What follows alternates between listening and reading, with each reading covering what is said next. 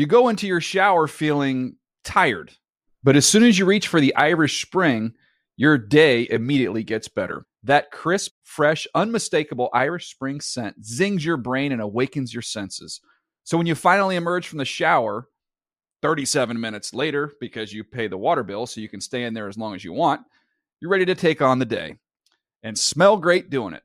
Irish Spring Body Wash and Bar Soap. Fresh, green, Irish. Shop now at a store near you. The Around the NFL podcast has too many red flags to be a first-round pick. From the Chris Wessling Podcast Studio, it's Around the NFL 2023 NFL Draft Round 1 edition. I'm Dan Hansis, Greg Rosenthal, Mark Sessler. Woo-wee. It is coming up on 10 o'clock Pacific time as we record this. Just finished a nearly 4-hour live stream. Shot up to the Chris Wessling Podcast Studio, boys. And now we're going to go through it all. Round 1 and all the excitement and surprises in there. During the picks, the 31 picks. We're a little nailed it. We're a little loopy potentially, but I would say that's what I was looking for. They're in. We've never put out anywhere close to this amount of content on day one of the draft, and I had a great time with you guys. It was a lot of fun. People can still, if you're a true diehard, and if you're listening to this, you may or may not be. It's up on our YouTube channel, the Around the NFL Podcast YouTube channel. It'll be there forever, so you can see us lose our minds in the heat, and you can see us react as history was being made.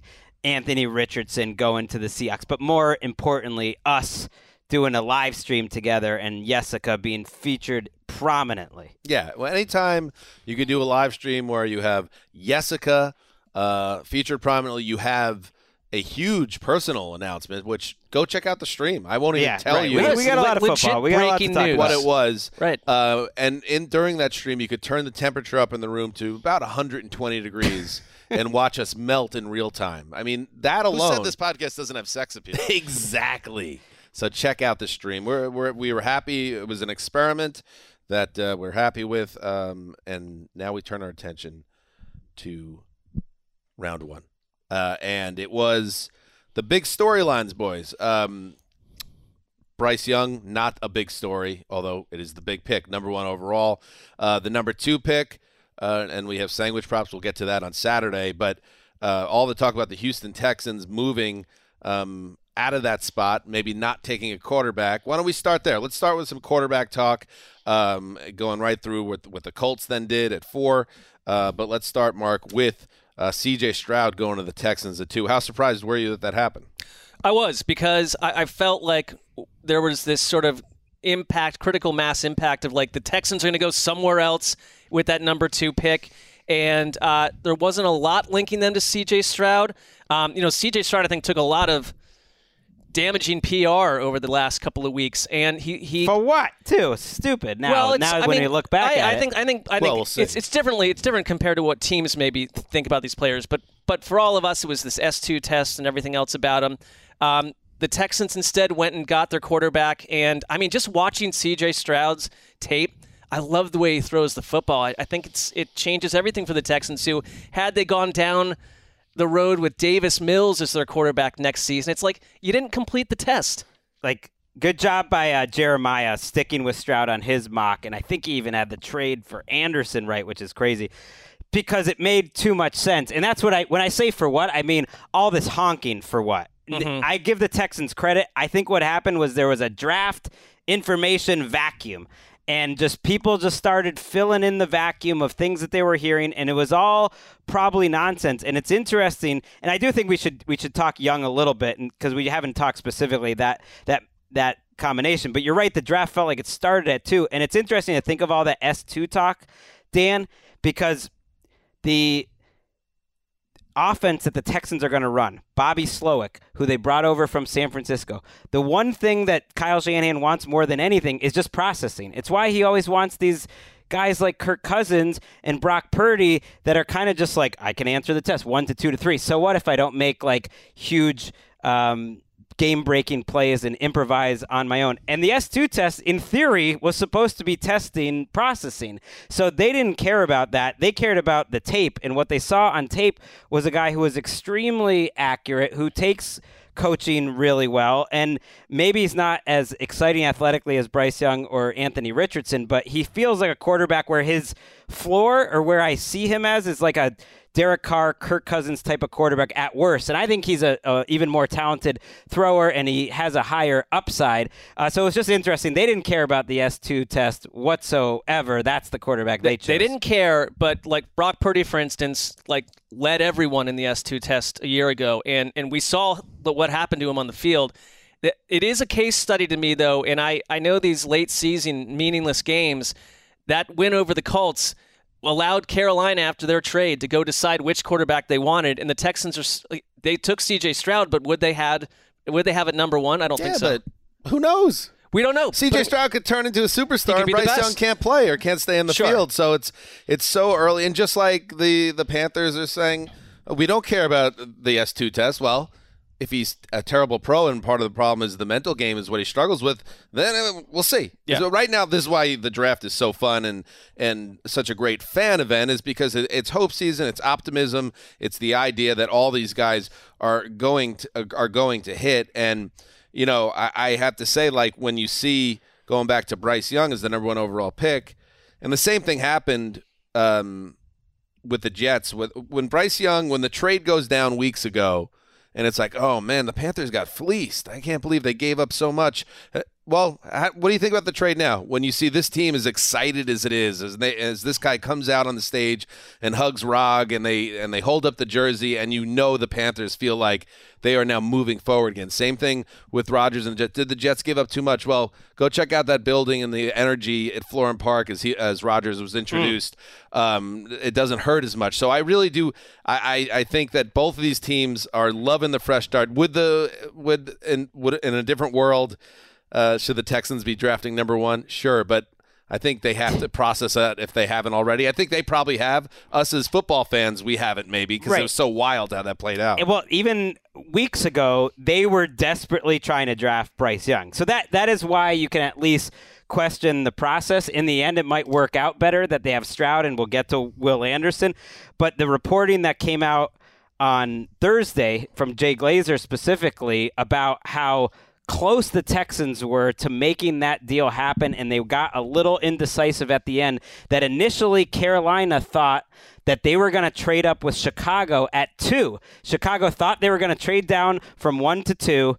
Presumably, the Texans were ready to take Bryce Young, and then Carolina was going to move up from 9 to 2. Who knows who they would have taken at 2? We've heard some scuttlebutt it would have been Anthony Richardson, actually, at 2. But Texans get a little indecisive, and they must have at some point decided, it's okay, we love Stroud this much anyways, and maybe we can now use some of the picks that we didn't end up making in that trade, the number 12 pick, use that as a resource to get all the way back up to number 3, and we'll see which works out. But it's just a reminder not to trust all these draft reports coming up into Young turns into a super-duper star.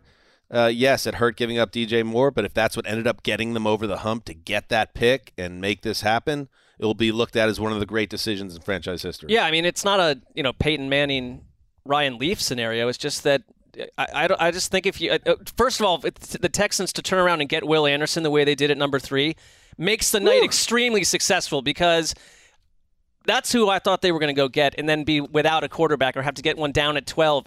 They were very savvy in the way they pulled off this night, and it's kind of a rarity. I mean, I don't think of the Texans that way, and haven't for the past couple of years, because they've been lost in their own wilderness. They've been this not is a game changer. A competitive organization for 2 years, and now they have something where it's like, look, they think they're going to compete this year. I think they should. And Will Anderson was a great pick. I do, just before we wrap on Young, because we haven't hit it too much, I think he's entering a better situation than most number 1 picks. Partly because they weren't that bad a team last year. They have a really good defense, I think, and they have a good coach in Frank Reich, who I think is perfect for a young quarterback, and they have a good offensive line. They don't have great weapons around them, and that's that's like the next thing, and they'll, I'm sure, add in the draft, and they had to give up some picks. So it's not perfect, but compared to most number 1 overall picks, like I think he's entering a nice situation. And our favorite Panthers fan in the building, David Ely, did release a statement upon this draft pick. Quote, for people that don't know David Ely, or remember, yes, David Ely was the number 1 Cam stan. He's a guy that he grew up in North Carolina. He famously had a bottle of champagne that he was going to drink with his, I believe, his then girlfriend after a Super Bowl 50 win over the Broncos. It's close enough to the story. Mark. Well, I mean, yeah. He brought it to work. Yeah. He ended up drinking the bottle alone in a hot tub. The girlfriend was out of the picture as well by that point. I think she had been out of the picture for about half a decade. I mean, I don't think that but he was still thinking about it. Sure. Yeah, like mentally, she was still in the picture. Anyway, the statement from Dave. Quote, we love our short king QB.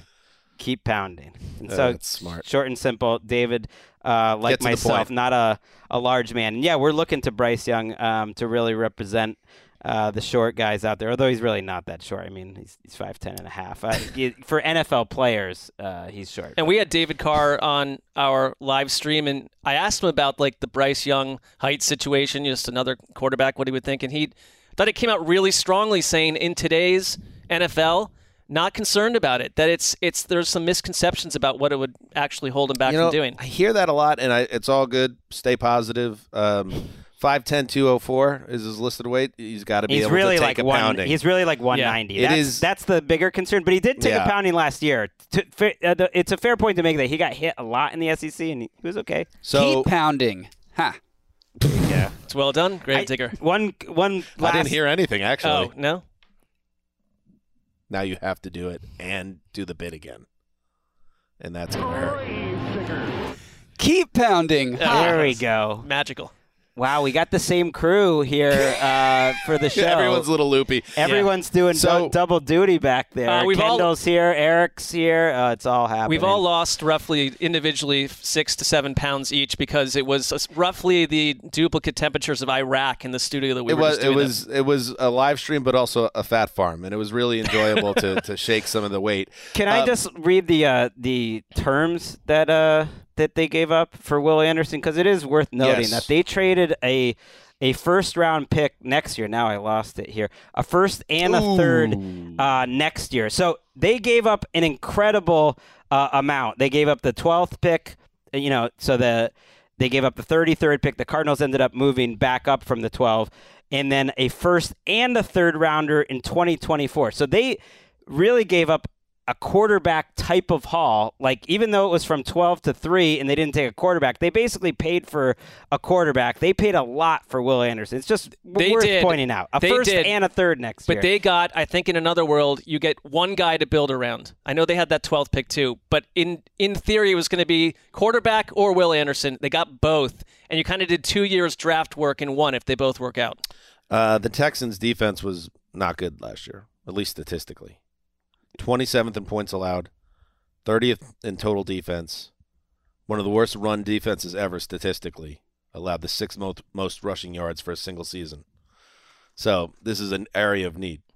Anderson, great. Here he comes. Great run stopper, very tough. I'm glad he ended up going ahead of Tyree Wilson, although I did lose sandwiches on that, so I'm not that glad. But he just made more sense as a guy that was outrageously productive, and it would have been maybe outsmarting yourself to take someone else ahead of him. And so he's also the type of guy, it kind of reminds me of when the Raiders took Cleveland Farrell, and that was a terrible pick, and people were like, what is happening? But the whole thing was like, well, this is a guy who the way he is as a human, like that's who we want to represent us. And that was Mayock's first pick. Mm-hmm. Whereas now it's the DeMeco Ryans era. Everyone says this about Will Anderson, that he's like the best leader if you want to be one type of person. But, oh, by the way, he's also like the most productive pass rusher of the last 5 years. Just as a side note, an asterisk here, this also essentially sealed my mock draft victory over our producer. Oh, snap! Gravedigger in the grave. I mean, it's not I'm not trying to sling an arrow at you. His body's on him. Not trying to drop a bomb on you, but it was Justin's body strange is turn of still events. like kind of moving. He's got some like post-mortem, like rigor mortis happening. Yeah. And you're just throwing the dirt on him. So it's over, baby. It wasn't a thing of beauty. I think you got 6 picks right and he got 5. Is that correct? Something like that. Or we both got 5, but he nailed the correct spot. Yes. We had a scoring except system. Except that about 20 minutes into it, it looked like we were both totally on fire. And then it went about as cold case as possible. The final score was 13-12, and I believe it was 13-12 at about pick 15 or 16, and then it just held. It turned 14, into a real. Broderick Jones was the last correct pick. Mm-hmm. It turned into a real defensive struggle down the stretch. But Mark, congratulations on getting back your mock crown. Thank you, and we'll have a decisive third match next year, barring what up, biatch. Earth-based disaster. Let's move to the 4th pick, and let's stick with a big. I was kind of relieved, I got to be honest with you, about Anthony Richardson coming off the board early because you know how it is. And Greg, that you were among the chorus, but it's not a personal slight. Certain players, like football Twitter, get so excited that I could feel like the anger if Anthony Richardson would have slid. People would have been furious because so many people had fallen in love with Richardson during this process. So when he went to the Colts at 4, I was like, okay, I don't have to deal with those takes. It was a surprise. At least, I mean, it was to me. I really thought he wasn't going to get past 5 with Seattle, maybe not 6 with Detroit. And there was some whispers that was the case. There was a strong feeling he was going to go high, but maybe it was the Colts all along. I give them credit for not giving that away in any way. A couple hours before the draft, Will Levis, who did not get drafted on Thursday, will have to wait till Friday. Rough. He was in the room too, the draft room. Biggest surprise, I would say, of the night overall was minus 400 in betting parlance. He was 4 times more likely to go number 4 overall than not. And yet, he didn't even get taken in the first round. So, for some reason, he was this heavy favorite to go there. There was all this chatter all along that it was Levis and Colts. And this might have been a smokescreen that was intentional from the Colts to try to prevent anyone from trading ahead of them where Arizona was at 3 and maybe taking Richardson. Because apparently Richardson was their guy all along, and I think it's a great fit with Shane Steichen and after what he did with Jalen Hurts. Yeah, I mean, I just think about where we were with Jalen Hurts a couple years ago, and now he's MVP level talent and the face of the Eagles franchise. It's like I kind of love the coach-player match with Steichen to develop some of this with Anthony Richardson. Limited college experience. I love what Bucky Brooks said, that this is basically sort of like an NBA draft pick where you're not necessarily taking the most polished example from a college player. You're taking potential traits, and he brings all of that, and he feels like the future of the position to me. And I think it's an incredibly exciting pick for a Colts team that has really flatlined with boring, awful, unwatchable quarterback play for years on end. Let me go through it since Andrew Luck's surprise retirement in 2019. Jake Brisket, Phillip Rivers, Carson Wentz, Matt Ryan. So obviously this is a big turn. Now that for the first time they are investing in a young quarterback coming out of college. It's crazy. Throw Foles in there. That is like the least athletic group of quarterbacks you could come up with. Since Luck. And so Richardson is a total swing in the other direction. And we talked about it leading in. There are some concerns about whether he's polished enough to attack the game in a successful manner with a short game, but listen, we'll see. I think we all graded it in real time on the stream as a great move. And if he does develop the way they hope, there's a good chance this is one of those things like, oh, he went 4th, but he was the best player in the draft. Yeah, and it's an immediate headache to defensive coordinators. I mean, it's like there aren't a lot of comps of a quarterback like this, and how teams are going to have to stop him. And it's like you talk about this like he's going to take so long to develop. He's going to start right away. Well, he only started 13 games at Florida. Right. And so you can look at that 2 ways. Like he's inexperienced, no doubt. But I think there's a way to look at that and think like he actually kind of needs to play, and I think playing will help him. I mean, he was a redshirt sophomore, and so he's a couple years younger than like Will Levis, for instance.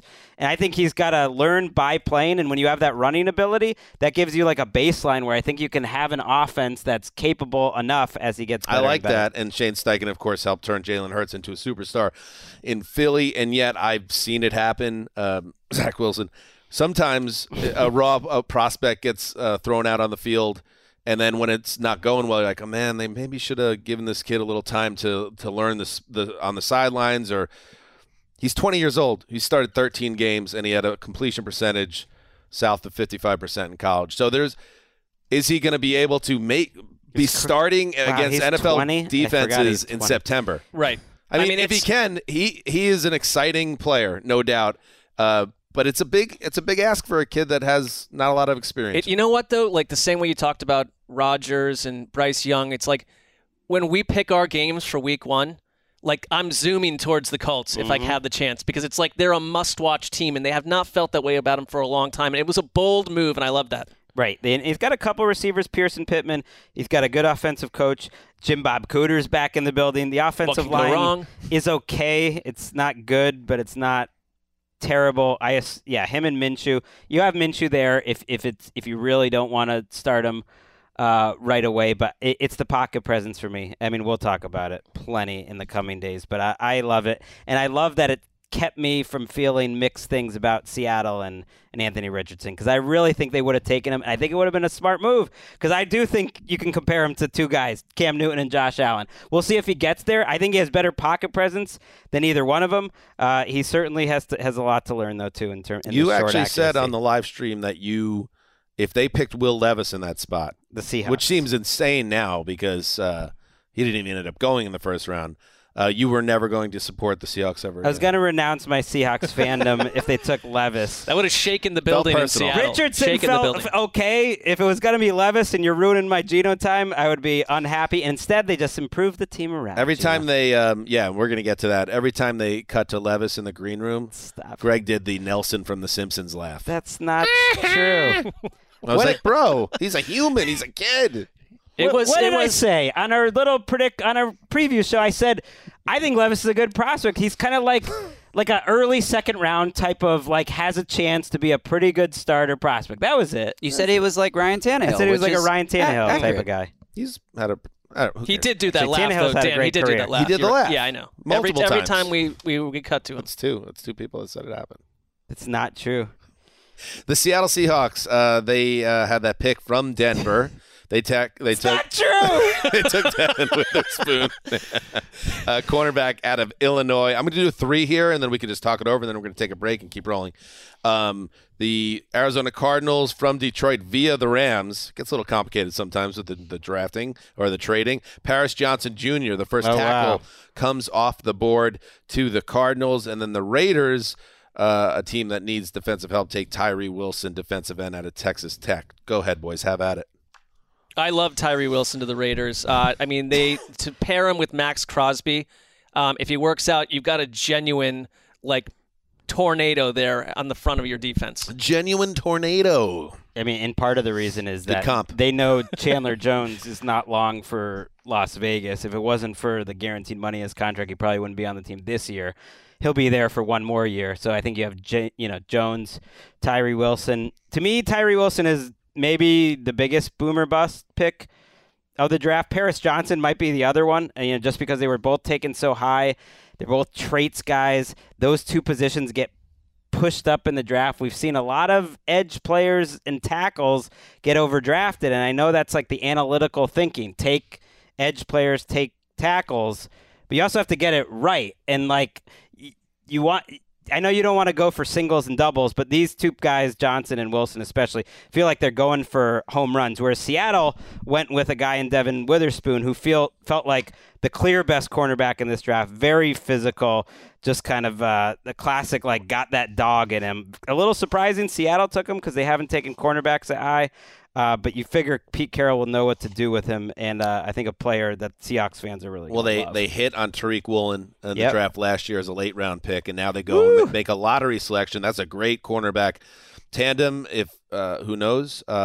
Physical. That is a physical if duo. Jamal right Adams there. can come back healthy, as another physical player in their secondary, and I'm not saying it's Legion of Boom, but it could be a really good back end. And I'll always wonder with the Seattle Seahawks here if.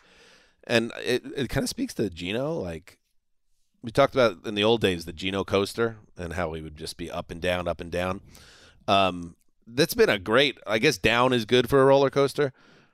So it's kind of a confusing thing. But Geno, it's just been a long down, like, celebration, arms up, even here, because who knows the he way had a great day. Seattle's GM, if Schneider and Carroll had Richardson available, do they take him, and how does that change the trajectory? Instead, they take defense, and then we'll get to it later. They go get help for Geno. So Geno's one of the big winners. As we talk about winners and losers. If you have Anthony Richardson behind Geno, the problem is that about 14 minutes into Week 1, Seahawks fans are going to be wondering and clamoring for the concept of seeing Anthony Richardson replace any ups or downs that Geno had. Geno really signed what amounted to a one-year contract, very similar to what Derek Carr signed a year ago. A little different in terms of money, but very similar in terms of structure, where it's like 1 year, if it goes well, it'll keep going.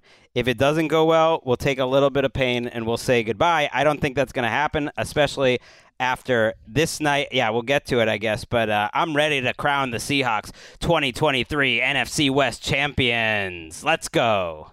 Right. Dan, are you enthused about another campaign, Geno-filled campaign, along with our friend Greg here? I mean, it's the Geno thing is kind of whatever for me, but the Seahawks fandom, it seems like it's going to be coming on stronger than ever. Yeah, you can feel it. Just seems like a lot. All right, let's take a break, and then we'll keep rolling. You go into your shower feeling tired, but as soon as you reach for the Irish Spring, your day immediately gets better. That crisp, fresh, unmistakable Irish Spring scent zings your brain and awakens your senses. So when you finally emerge from the shower, 37 minutes later, because you pay the water bill so you can stay in there as long as you want, you're ready to take on the day. And smell great doing it. Irish Spring Body Wash and Bar Soap. Fresh, green, Irish. Shop now at a store near you. All right, we're back. All right, we're 7 picks in. Let's keep rolling here. So the first running back is off the board. In fact, why don't we bookend this? 8, 9, 10, 11, 12. I'm not even going to get to the middle, but I just want to say at number 8 overall, the Atlanta Falcons take Bijan Robinson, the running back out of Texas, and then the Detroit Lions from the Arizona Cardinals via Houston through Cleveland. That's a journey. That's a lot. They take Jahmyr Gibbs, the running back out of Alabama. So we have 2 running backs that come off the board in the top 12. Let's start, though, with the Falcons, Mark Sessler, a team that is, in a very important year for the organization, year 3 under Arthur Smith. They add a dynamic running back. However, there's a year guy in the mix that's probably like, bruh, what else did I need to show you as a rookie? And now you brought in this kid. Tyler Algier cannot be thrilled. Tyler Algier is officially your guy. I like the phone in the background. I'm not backing off him as my guy because I think that Arthur Smith, this is something another team wouldn't have done because you had value at the position already. I think Bijan Robinson is just an absolutely beautiful fit for the Falcons. They punished people on the ground a year ago. This is a very much Arthur Smith saying, we're not going to veer away from that approach. You're in a way, because I think there's still the concept that if the Titans ever took Will Levis in this later on in this draft, probably won't happen, but that someone like Tannehill would become available and go to the Falcons. You've essentially built Titans 2.0. And I think Arthur Smith's like, I'm going to continue to do what worked in Tennessee. And you know what? Because I know a lot of people are like, what's the deal with Desmond Ridder? Where's all this trust in him? But this takes so much heat off a quarterback if you can dominate on the ground the way they did towards the end of last season. Like, the argument against it is they already had a great running game, so how much better can you get? You have Cordarrelle Patterson there, by the way, too. Like, he's still around. You have a good run. What if he's LaDainian Tomlinson? Line. That's what I was about to say. He is LaDainian Tomlinson to me as a prospect. Like, that's who he reminds me of. I've seen the edge comparison, too, but to me, Bijan Robinson is just so smooth. Like, part of the value of him is I don't think you ever have to take him off the field. He's just a hoss, and he's so good on third downs. His hands are so good. He can run routes. He can make you miss. He's a power back. And when I'm talking about, like, Paris Johnson, who got taken 6th overall, the tackle, who I think most people probably wouldn't have had him in as a top 15, 20 most talented player, but he plays a position that pushes you up. Like, if Bijan Robinson is a 4-time Pro Bowler, not even LaDainian Tomlinson, but a 4-time Pro Bowler, that's a good pick. I don't care that he plays running back, and I just feel more confident in him than almost any player in this draft, and it makes me more excited to watch the Falcons. So that alone makes it a good pick. Greg and I have been pushing Makes this me Falcons happy. thing for Makes a couple me years, happy. Dan. We might finally get our way They here. have a nice little roster here. The quarterback and the you guys receivers. were wrong for 2 years, and now maybe Not this really. makes more sense. They've been getting a little better. All right. I believe in Arthur Smith. I think Bijan Robinson has to be the best running back in football or be in that conversation after this season for this to be the right move, in my opinion. Although, But like, who else? Who else do you I'm gotta saying take? you could have listen. This team's not a finished product. I think you could have looked in other positional groups that had a bigger need. Because I'm just saying, if Algier and Patterson are already there, could they use another pass rusher? Could they use somebody in their secondary? Could they use They could a weapon, use a wide receiver, another weapon but, on offense? I think they felt it was too rich for Smith and Jigba. Maybe he is LaDainian Tomlinson. I'm not saying you can't come back to me in October and be like, hey, you said Bijan Robinson wasn't going to be good. He could be, but it's to me he almost has to be that special for this to make sense. If he's just like a 4-time Pro Bowler and they move on after half a decade, that's the thing that surprised me. Well, what if he's Derrick Henry or the equivalent of production? That's like a Hall of Famer to me. You have to be like a I Hall think of that's Famer. what they're seeing him as. I could see that. I also think he can and should be the number 1 overall pick in fantasy drafts, like as a rookie. I don't know if that's ever happened before, but to me, do you not worry about the timeshare there? Like No. So. Well, do you, I know they did that last year, but still, no. Do you He'll get move on 300 from? touches. Do you ship Tyler Algier or No, he's Cordero a great Patterson backup. somewhere else? He was a 5th-round pick last year. He was a great backup. You give him 75 to 100 touches like backups Ouch. of yore. Sorry. But I thought it was really interesting now to tie it back to Jahmyr Gibbs, the running back out of Alabama who went to the Lions, how you had 2 running backs go in the top 12, and in both situations, they're going to teams that didn't make the playoffs last year, which kind of flies in the face of the Jeremiah theory that I like. Like, if you're going to draft a running back, be a loaded team, a playoff team looking to finish off your offense. And B, both teams had pretty good running back rooms.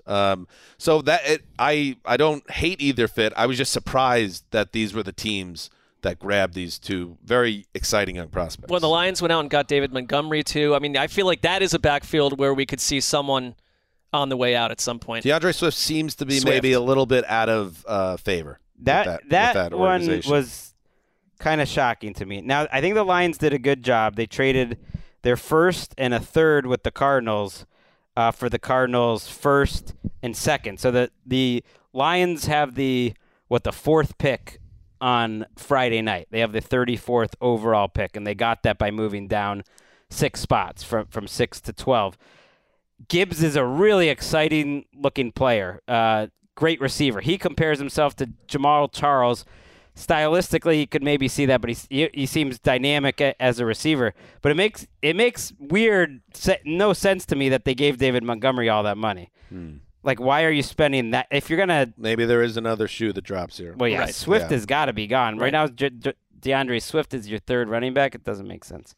Jalen Carter, I guess it's a fall. He goes at 9 to the Eagles, who had 70 sacks last year, but were very busy bulking up their front 7 still. The Bears followed by taking Darnell Wright, a tackle out of Tennessee.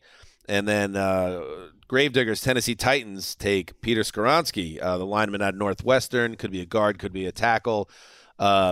Let's start there with that trio. Gravedigger, I know you were happy with this pick. Skoronski was on many mock drafts, like the guy that was coming off the board first at the tackle spot or the lineman spot, and yet that's not the case, and you end up getting him. Yeah, I was pretty excited about this. I wanted the Titans to take a quarterback. They all kind of went. I wanted them to get C.J. Stroud or Anthony Richardson, and that was obviously not in the cards. So Skoronski, I mean, he was the best offensive lineman in college football last year, and his only real concern is that he may not have long enough arms to play tackle. But if he comes in, the Titans don't have really a starting left guard on the roster right now. Andre Dillard is slotted in as your starting left tackle. If, you put Skoronski at left guard because you're looking for a long-term, fix at left tackle, great. If you put Skoronski at left tackle and Andre Dillard has played guard in his career, they're going to figure it out. And I think Dillard also gets hurt, usually after a couple that too. weeks. So I mean, to me, it's like we're not exactly sure where all the pieces are going to fit on the line, but we have good pieces, especially like I think Skoronski could be one of the best guards. Well, I mean, versatility is he's been compared to Elijah Vera Tucker. If you got a guy, we need a guard, lock him in there. And I saw Zach Martin comparisons too. Like if he can be the best guard in the NFL, got hurt, kick him out to tackle, and he'll do a great job there. So I think that's a good. It seems like what about very his short arms though? He's got short arms. well. That was what moved Zach Martin inside. I mean, he was a tackle at first, and then he became a Hall of Fame He's guard. got short arms. I'd rather have a sausage Hall of Fame fingers. guard Still than play guard. like a so-so tackle. Yeah. That said, you told us, Gravedigger, you did a 7-round mock Titans. That's a lot of Seems like a lot. of rounds. well, we did like one of those, the draft simulators. Who's Okay. we? Picked for the Titans. My co-host and I on our podcast, the Music how City long Audible. did There that it is. take? Get that plug in there, bro. How long did that It take? was about an hour-long pod. Okay, but you had Skoronski Yeah. going to the Titans on that pod. Yeah. And if you had just picked, who'd you pick for the Titans on our pod? Stroud. I had Stroud. them trading up for Stroud. I was buying into all the Mark smoke. incredulous. What? No, I thought you you literally An went hour over podcast. 7 rounds of picks Well, on just a pod. the Titans picks. Just the Titans. Oh, all right. I thought you did. It's like a white noise machine in the middle of the night. So if you had just picked Skoronski on this pod, Gravedigger, Should have. you would have won the You would've won. competition. So now I have a close. question about that. So close. Not that it matters anymore because I'm already losing. I'm already losing. but Filing an appeal? Here we go. No. No, you can't return your Harold Landry III jersey. They're not taking returns on that. That's the answer to your question. If Mark has 13 points right now, right? Yeah. What if Not the right Titans, now, permanently. What if the Titans pick Will Levis at 41 tomorrow? We're not engaging in like. Oh, Then you get 15 points and beat me interesting. by 3? I don't know. We got Oh, because I picked. You picked him. Well, then maybe it would be applicable. I don't know. I'll check that out later. that was a La Raviel Magnifico right no, there. I would say like the scoring is locked down at this point, right? Yeah, I think I mean, there's no like it's something fine. happens in the third round. No, I it's do want to just a see what would first-round happen. mock. It's Right. What would happen though if they did that? Then I think the our Tannehill to Atlanta plan becomes much more tangible. Now, Gravedigger, we'll get to sandwiches on Saturday to recap Tannehill-gible. them all, but you said there wouldn't be any top 10 trades. Top 7, but yes, I still was it wrong. top 7? And there was a couple here. The Detroit trade, there was the Arizona trade, so you got hit pretty hard. Listen, take It went easy pretty now. quiet from there though. It wasn't overly trade heavy. You cool with the short arms? I'm cool with it. If Rashawn Slater has Got fairly short short arms. arms too, right? Like, and he was could amazing. come in here and absolutely clean house. Well, let's got talk the about tiny the other top 10 trade though, which was the Eagles trading up one spot. Oh, Gave yeah. up very little. What a night for Howie! Unbelievable. I mean, Unbelievable. They're the winners. I think we could talk about their 2 picks together because they're kind of they're a combo platter. To get Jalen Carter, the number 1 player on Daniel Jeremiah's board before the off-field stuff really popped up, the guy who pops off the screen more than any player in this entire draft, where you just look at him and you're like, oh my God, that guy is just going to destroy in the NFL. He's one of the best defensive tackle prospects in years. To get him at 9, and all you gave up to move up was what? A 4th-round pick to move up that 1 spot. And then you get Nolan Smith late in the draft, who to me was like a top 15 type of player who looks a lot like Hassan Reddick. You put those 2 guys on what's already a pretty good defensive line, and it's just the rich get richer, and they know who they are. I really love the way the Eagles build their team. Half their defense is from Georgia. You're playing in a pretty weakened NFC right now, where the landscape feels very Who are manageable. the top 5 quarterbacks in the NFC right now? Well, you'd be giggling by the Hurts. time you got to number 5. I think. Hurts, Dak, Good luck from there. yeah. Then it gets Gets weird for quick. me. It gets weird. You know, You need Fields to take a jump. Cousins is in there. Maybe. Well, that's an insult. Zoinks. We're missing someone that Stafford. are going to get people really mad, but well, just That's a imagine we didn't forget That's a it. different exercise for Matthew a different day. But Stafford. Who did we forget? Anybody in the NFC? Brock Purdy, Geno Smith, Geno. Geno might be 5. He might be in the top 5. Daniel Jones. I guess from a talent perspective, Kyler Murray, but he's not even present. No, that's No, fair. no, That's no. fair. Just saying talent no. from a talent angle. Kyler Murray. Jared Goff. I mean, it really It's a depressing landscape. like that pick of the Eagles was what the Saints pick last year, and it just goes to show when you're always thinking about the future, and I think the Eagles think about the future better than just about anyone. They do everything like a year in advance. like that trade at the time was like, oh yeah, that was a good trade. They picked up an extra first. Saints moved up for Olave, but the Saints are happy. Now you look at it a year later, because you weren't getting too antsy. You waited a year. You get maybe the best player in the draft for just waiting a year. Here, I think he pled no contest to misdemeanor charges of reckless driving and racing. And then, this is according to ESPN, he was 9 pounds heavier at his pro day than he was at the NFL Combine 2 weeks earlier. He couldn't finish his positional drills. So, listen, you could see that stuff, and it affected him most likely, and maybe, and this is where you kind of trust the organization. This is why I'm not saying waving a red flag myself. I'm saying, okay, if Philly felt like he checked out and they could get him on the straight and narrow, I buy it, especially joining a veteran roster here. You got veteran like Brandon Graham, Fletcher Cox, guys like that. This is a perfect spot for Carter. Yeah. I mean, Seattle was the one a lot of people pointed to, and that would have made sense too. But Philly's a great landing spot. you have a new defensive coordinator in Sean Desai. Like, although there was a lot of stuff they'll do similar from last year on defense, and I mean they're just ultra loaded. The Bears, that was a very a smart decision. They have to better protect Justin Fields. So Darnell Wright there, a clean prospect, a tackle there. Any thoughts beyond that? Right tackle, they're happy with their left tackle, Braxton Jones. I think they hit on a 5th rounder a year ago who really looked quite good at left tackle. And so they took a guy in right who, the way explained to me, the more you watched him, it was like, why isn't this guy getting ranked higher on draft boards? And then eventually he did.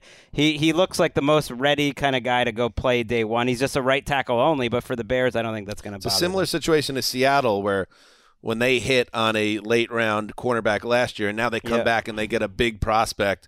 And if they hit on this guy now, look out. And you did it without giving up 2 lottery-type picks. I keep clicking by mistake, and I just exited out, on Peter Schrager's mock draft and thinking those were the picks that actually happened, and it's blowing my brain. It's like, what? What is that? What? Hit it. Let's go. Let's fly. Give me a long one. Give me a long Greggy what? What? I'm getting hot again. What? What? All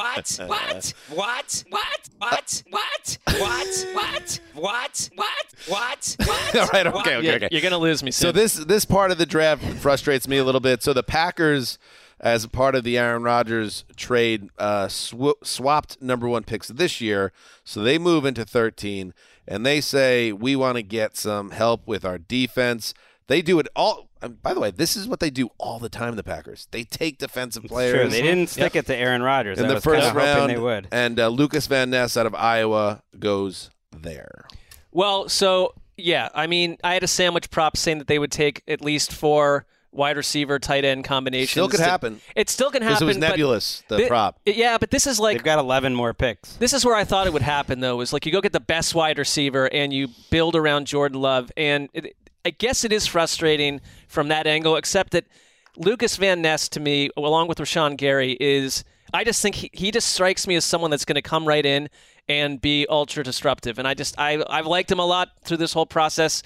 He's sort of an athletic freak, and it's good for Green Bay. I think from that angle, it's not like it's negative because he's not a wide receiver. Well, he also is wearing the shirt, I think, of any draft prospect that would have been most likely to be worn by Mark Sessler. Like, it was a pretty wild, beautiful shirt that was really a change to what we mostly see in men's fashion. Mark is trying to be the change that he wants to see in men's fashion. He's been very frustrated for years. I at least complain about it. I don't know what change. Well, this shirt, look at this. I mean, people should check out the YouTube of this podcast. What do they call it? Paisley? Is that what that is? I don't know what this is. Nice. Sort of Something Prince would wear in his estate. in earthly flower Minneapolis. arrangements or something. Yeah. I mean, I'm sure Very Van nice. Ness will be good, but color me less excited that we got like Preston Smith's replacement.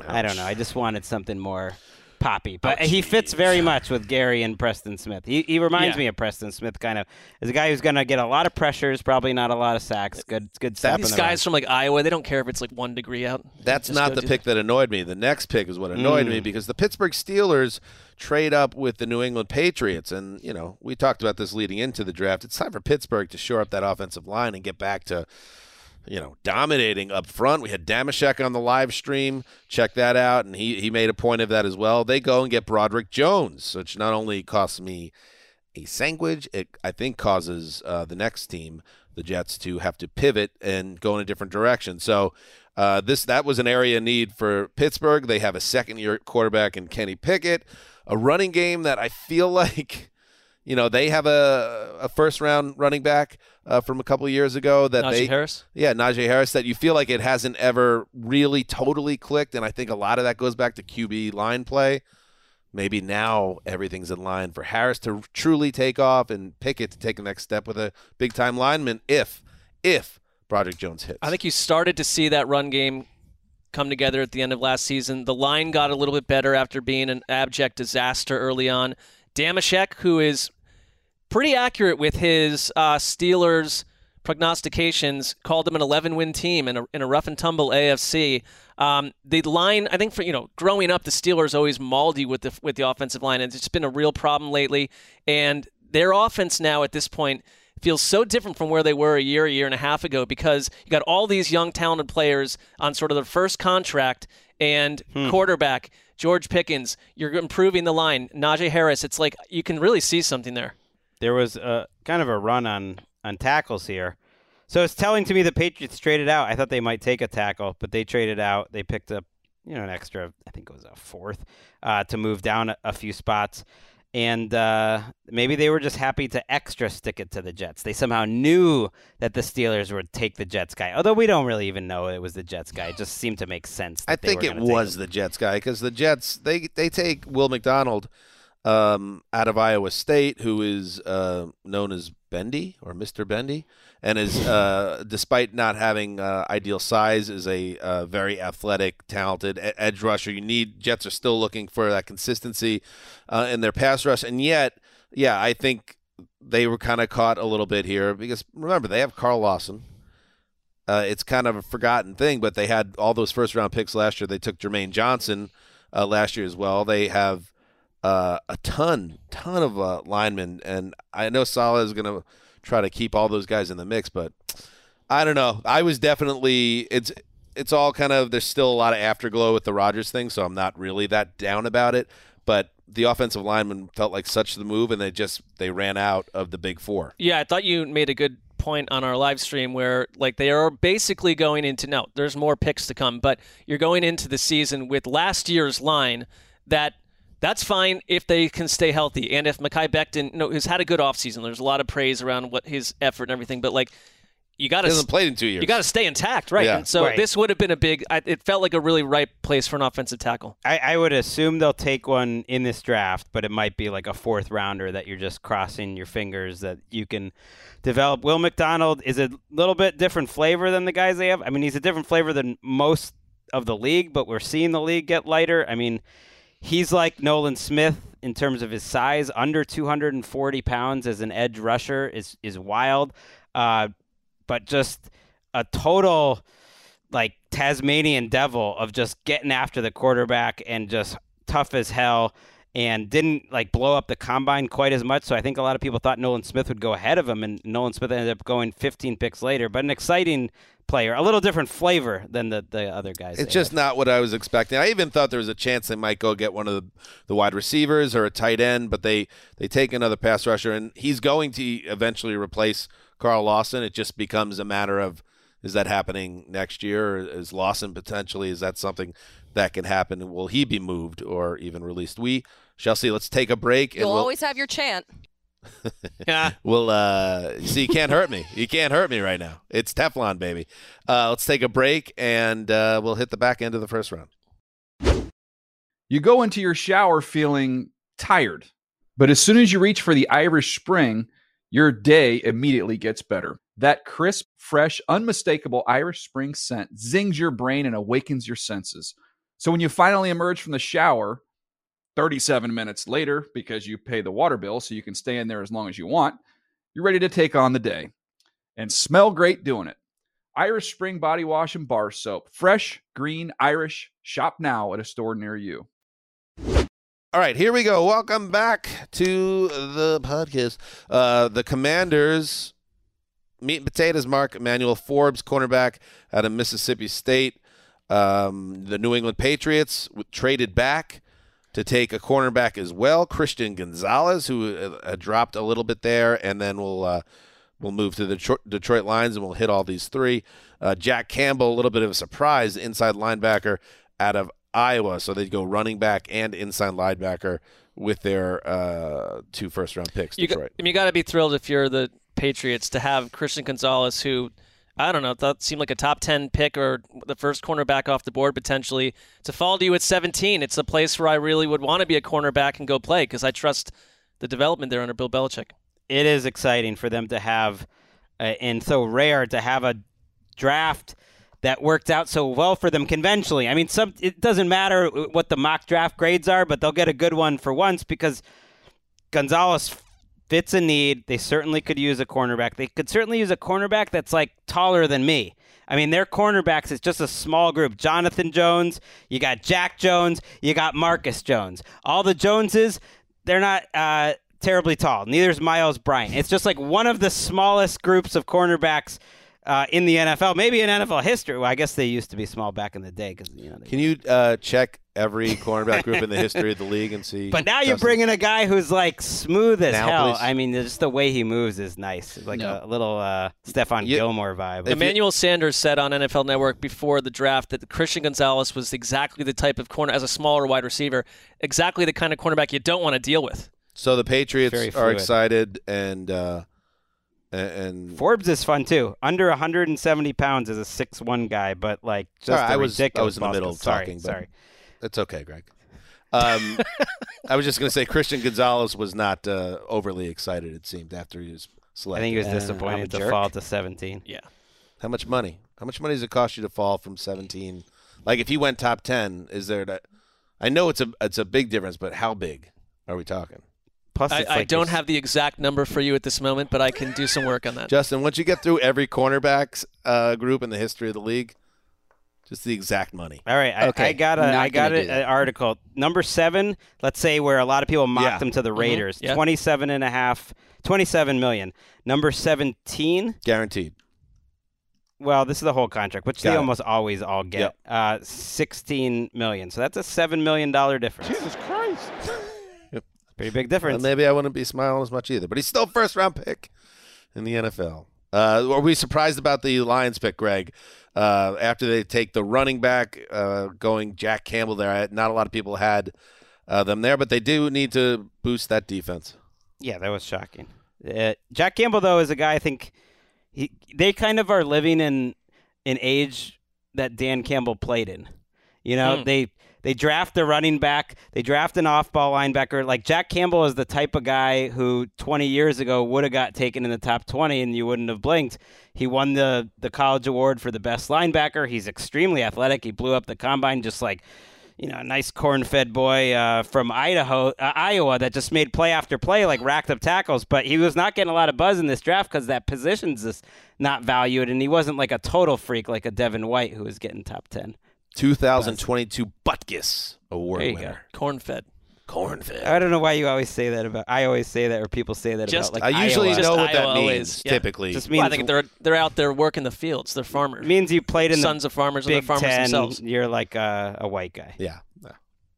That's it's essentially like what it is. It's the crafty wide receiver, but for like a linebacker, corn-fed. Yeah, it doesn't suggest a slight individual. It's always like I always see them in mock drafts to be like, this guy just like looks like he just seems like a patriot, and it's just always a white guy. Let's keep on moving. I like this next pick. All right, the next pick. Go ahead, set it up, pal. Kalijah Kancey, Tampa Bay Buccaneers. Todd Bowles gets baby Aaron Donald. I want to see him play because there's like baby Aaron Donald. What some of the comp. Yeah, but it's like his arms are also a little short. That's maybe an issue, but like he's explosive and they could use a little juice right there.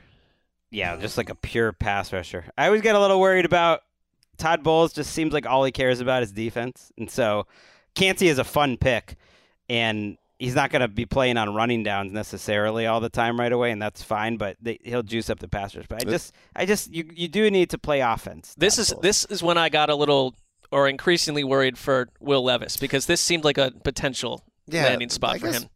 I know in the draft board plays out a certain way or whatever, but they're serious about this Baker thing, I guess, Tampa. Yeah, I think they are, at least for this year. I mean, but there's... Is that a surprise? It's a little surprising.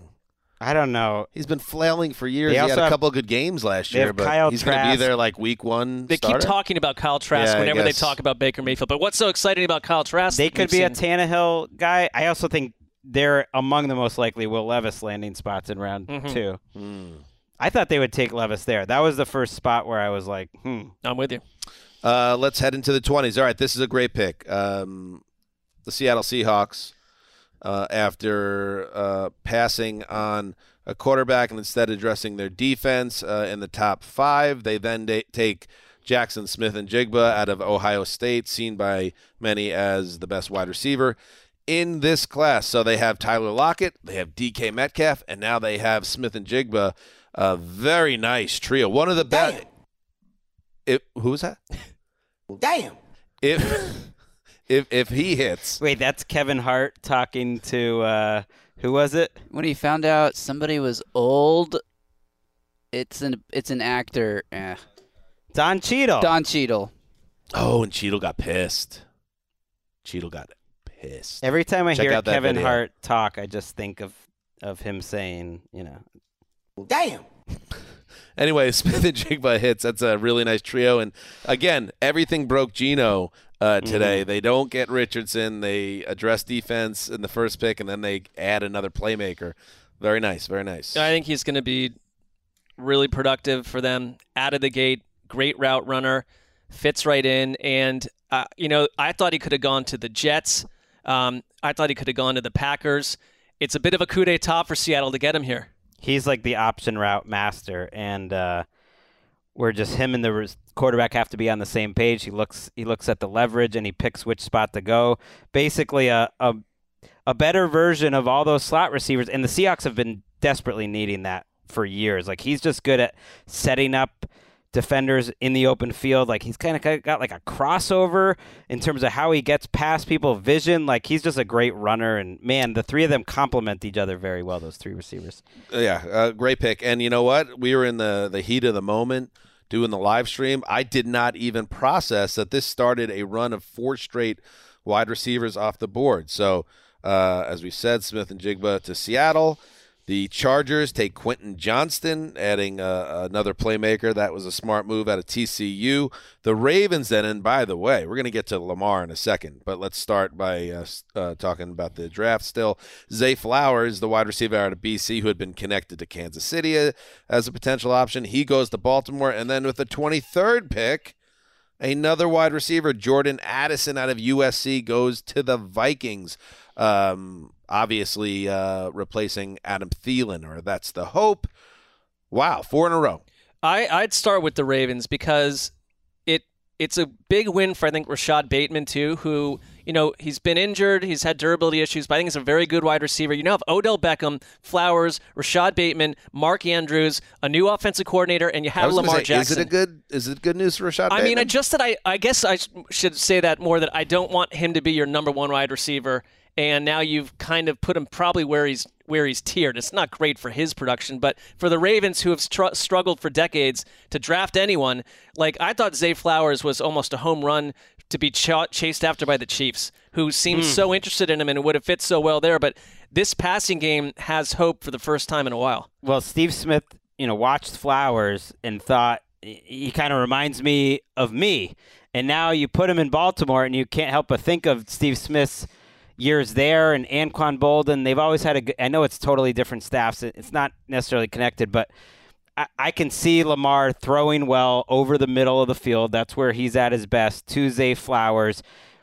And now you have all sorts of different flavors between Rashad Bateman and Odell. It's just a much different team. And, oh, by the way, you can have a fully healthy J.K. Dobbins, not like just coming back from injury halfway through the season.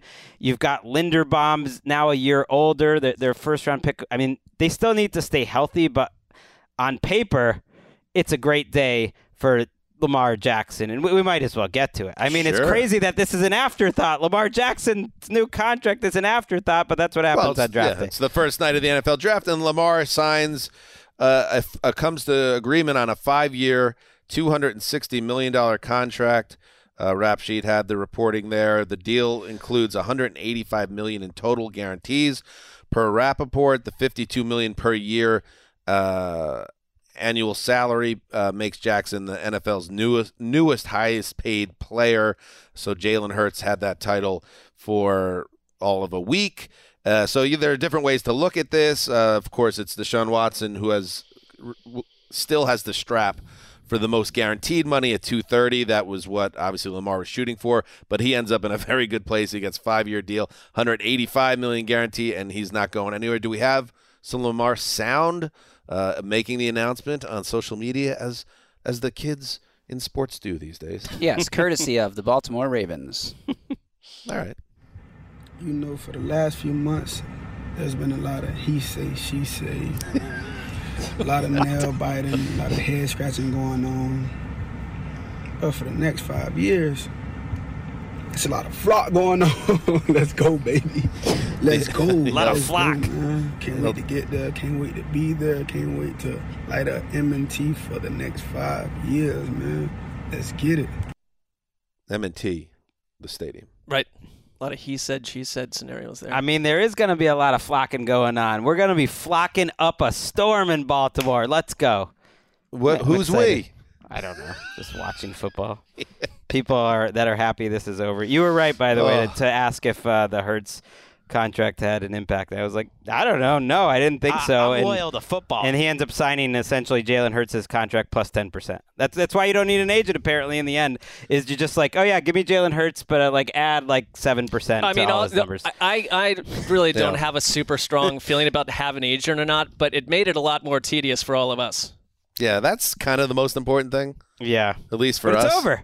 It's over. And it's in a nice spot. I'm just happy. Is there anything about the contract we don't know? I have no idea, but all we know is it's no longer a story. He is going there, and I said it about when Odell signed, the writing was on the wall there because Odell is a certain type of guy, and he was not going to go play with Snoop Huntley. Lamar was going back. It felt like it was going to happen. The only thing then was like, do the Ravens, how far did they want to take this? Did they want to do something like they did today by adding a playmaker and then have Lamar play on that franchise and see how he does with a better supporting cast before they – I kind of maybe would have thought about doing that.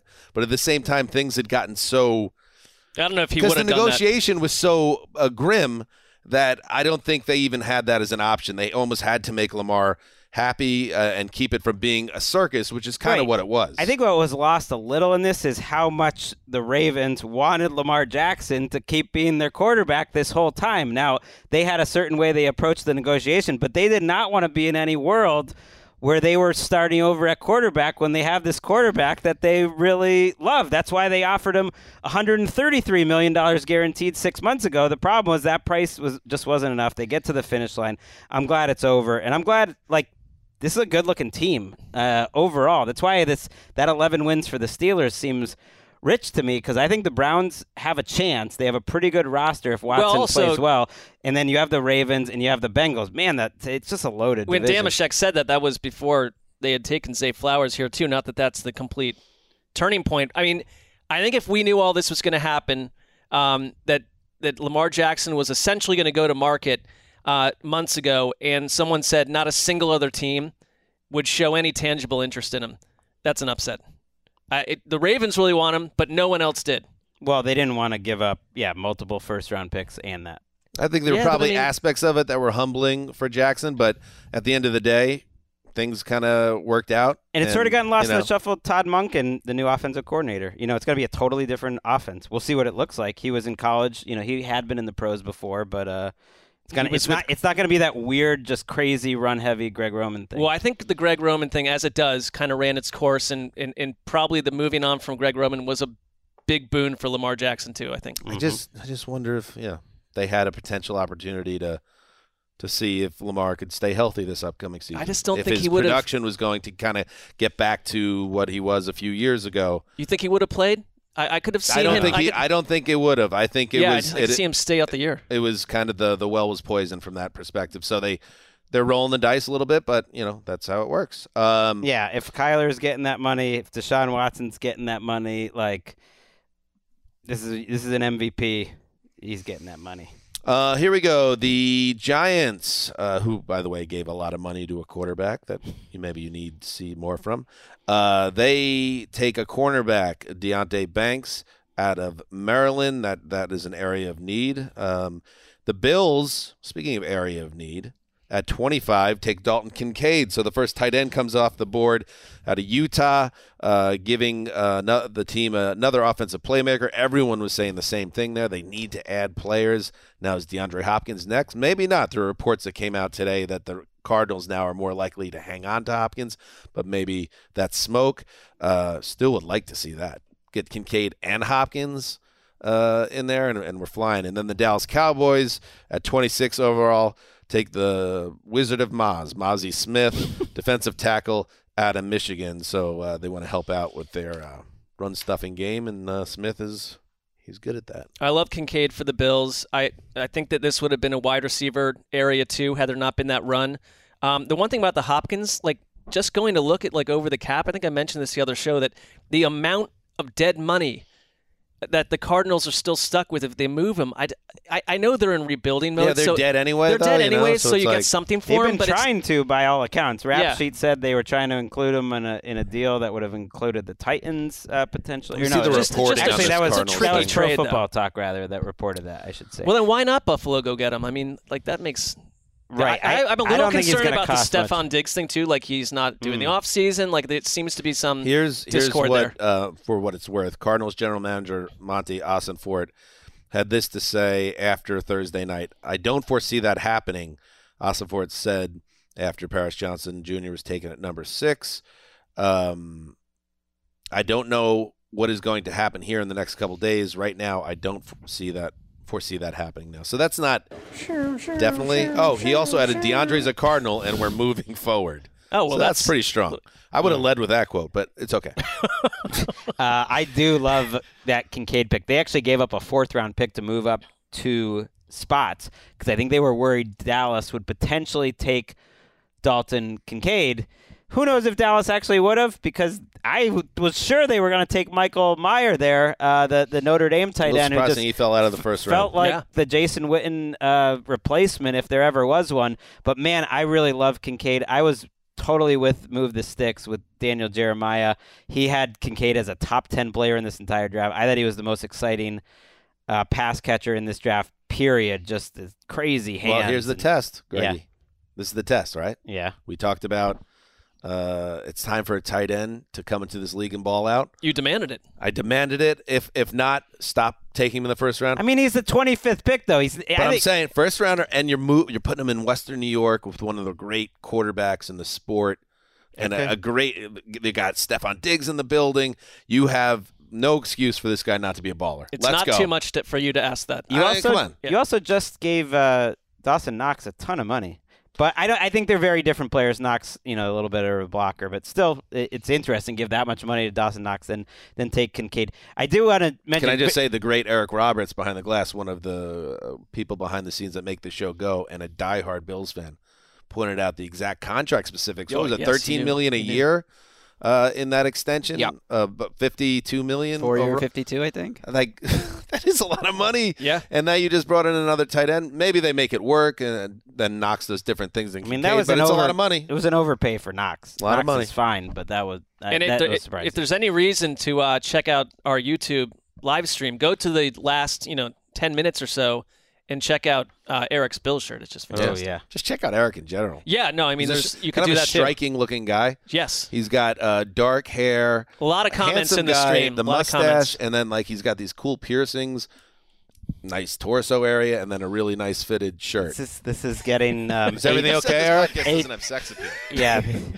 Wait. Are we cool, Eric? Okay, he's giving me a thumbs up. HR has actually just walked in. HR is at home. HR is sleeping. HR went home 2 days ago. Ain't no rules after 10 I'm p.m. falling asleep as well. Yeah, we're going home soon, but so that Chargers and Vikings fans don't complain. Quentin Johnston, nice little Mike Williams replacement. That's interesting, though. I kind of think Mike Williams is not long for the Chargers. One more year on his contract. And then Addison was my personal favorite wide receiver in this class, just because I feel like he is going to get open. That's what Kwesi Adofo-Mensah said in his press conference. Just like, this guy gets open coming off the bus. He just runs great routes. So good luck to cornerbacks trying to guard Justin Jefferson and Addison. Addison's your number 2. You can't double that guy. Yeah, and famously, it was the Vikings, a different brain trust, obviously, so maybe it's not 1-to-1, and it's not even close, actually.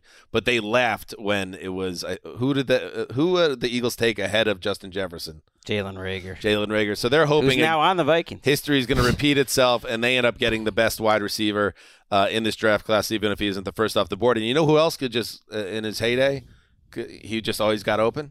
Randy Moss.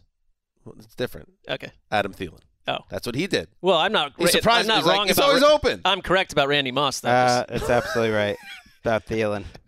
Thank you, Greg. Mark, you're muddling the process. I was doing that fine. on purpose for you. He was okay. Remember that game on Thanksgiving, and he had 3 touchdown catches? That was the only 3 catches he had in that whole game against the Cowboys. Just think about that. Like, is Randy Moss truly elite? Well, it wouldn't have happened if that Cowboys team had Mazieu Smith, defensive tackle out of Michigan. So. The Wizard of Maz. All right, let's finish it up here. The Jags pick they got from Buffalo take Anton Harrison, tackle Oklahoma. We should mention that Cam Robinson, their left tackle, apparently tested positive for PEDs and is facing a suspension. We don't know how long the suspension is unless something else was reported. But he's out for the beginning of the season, so here's Harrison. Potential 6-game suspension, it appears to be. Never a great sign when you're like taking a guy because your other guy just got suspended. I don't know. I'm not sure that's why they did that, but it feels a little desperate. The Bengals take defensive end Myles Murphy out of Clemson, so they add. We connected them to those running backs. But they were long gone, those running backs, by the time the Cincinnati Bengals got on the draft board. So, yeah, they focus on defense there. The Saints from San Francisco through Miami and Denver take Brian Bresee of Clemson, the defensive tackle. The Sean Payton pick, yeah. The Philadelphia Eagles, as we talked about already, Nolan Smith out of Georgia. And the final...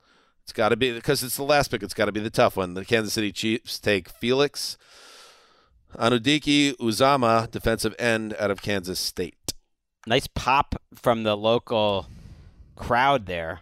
Great job by Kansas City in general. Since we were on air, we weren't really hearing the broadcast as much as I expected. I guess People I don't know seem why. to be having fun. But it appeared enjoyable. Just the visuals of it was wild. And then when they announced Uzomah's name, they went crazy. And I just was like, wow, that's a lot of pop for him, but a Kansas State guy makes sense. Kansas State. Neighboring. A you know what? Speaking of Eric Roberts, we asked Eric to give some breakdown of that. He said, loyal to the soil, but Kansas State and Kansas City, different states, right? Yeah, but they're close. In Missouri, yes. Maybe a little disloyal to the soil. Well, I mean, I think it's a regional pick. Right. I mean, people get, Kansas City, Missouri. I mean, there is a Kansas City, Kansas, but that's beside the point, I guess, in this conversation. I'm just pointing it out. It's a fair thing to point out, but I understand. He said loyal to the soil, perhaps disloyal to said soil. You've just made things awkward with Eric after so many nice compliments just minutes ago. You know how long right now? It's currently 1:56 in the morning in Kansas City. If you get on I-70, you're getting from Kansas State to downtown Kansas City in 16 minutes. Well, that's loyal. The soil's the same. Got to get over the border, though. You're very into the state line scenario. Yeah. I understand. There could be a toll road. Now, you could stop at the Supermart in El Torito. It's about halfway if you want. I'm sure there's a rival supermarket for you see the this Kansas tweet? State side. Yeah, exactly. Read that to us. I wish I could pronounce his name. Felix. That's why I'm leaving it to you. Said, quote, I got drafted by literally my favorite team growing up. It's pretty good. So Still your different state. argument continues. It's just a different state, your though. argument continues to crumble, though, from a certain angle. You are a factory of sadness! Some things are working against me in this argument. I would say so. But the only thing I have on my side is the fact that it's a different state. And you can push back all you want, but that's not changing. Well, we can discuss that later. Can we? He's a top 10 football insider. The only thing you have on your side is that we just wrapped it all up. Oh, congratulations, Saints. You took another, toolsy defensive end that you're not in love with, at least that your fans aren't in love with. They always take these guys. So obviously, let's see. Who is the best available players and by the way, the Steelers have the first pick of the second round. Steelers, Cardinals, Lions, first 3 up. Some of these tight ends. Does Will Levis go to one of those teams? Hendon Hooker? I don't know. Hendon Hooker. I mean, how about the Rams picking 5th in the second round? Interesting. What do you project for them? They need a little quarterback, maybe? Oh, you know who didn't go? Joey Porter didn't go. Yeah, Joey Porter, who I... Oh, and the Steelers are up first. Maybe that's the spot. I think you've got to. I hate when teams don't do this they thing. Might not think he's that good at football, though. I know there's a connection to it's a relative surprise that he fell out of the first round. A lot of it, a physical guy that most analysts had in their top 20 in terms of. It's not an obligation though for them to. They could use a cornerback. It's it's not, but I hate when teams don't do it. Like Joey Porter was the heart and soul, and quite annoying if you were do the Clay Matthews. No, but if you it reminds me when the Browns passed on the son of Clay Matthews, and he becomes let's pass on TJ or on JJ Watt's brother because there couldn't possibly be another Watt that's just as good as him. It's a fair point. How did one Watt get so underdrafted after the other Watt got overdrafted? Taco Charlton went ahead of TJ Watt. What are we doing here? Let's use that as a cautionary tale here. Brian Branch, who the best safety in the draft, can do a little bit of everything, not crazy athleticism, but I thought he might go in the first half of the first round. Is still out there. Michael Mayer, as we mentioned, those are kind of the biggest. Mayer, your guy Darnell Washington, a lot of receivers. I can't wait to see a lot of good him. second round receivers. I'm a big fan of a few of them. Mingo is a good one. I think Cedric Tillman's a good one. TJ Watt went 30th overall in 2017 to the absurd. Steelers. He's going to the Hall of Fame. Utterly absurd. Good chance. So, listen, you might have picked first, second, third, but you can get a Hall of Famer in the back end of the round. You can get a Hall of Famer in the second round. You can get a Hall of Famer at 199. Greg, remember that Tom Brady? Can't wait to check out the Tom Brady pick. Day 3, always my favorite. All right, that is it. So, check out the stream. That's fun. Check out, you already checked this podcast out if you're listening, but also check out our Saturday recap of the whole draft, including some winners and losers. And then won't be doing that one at 10:30 at night. Thank you to everybody behind the scenes for making this ship go. Thank you to the listeners, the viewers. Heed the call.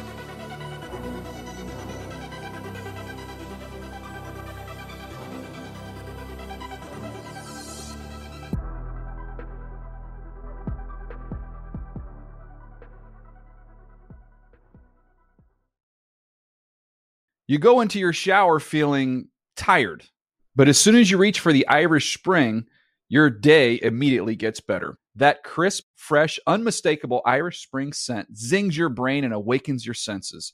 So when you finally emerge from the shower, 37 minutes later, because you pay the water bill so you can stay in there as long as you want, you're ready to take on the day and smell great doing it.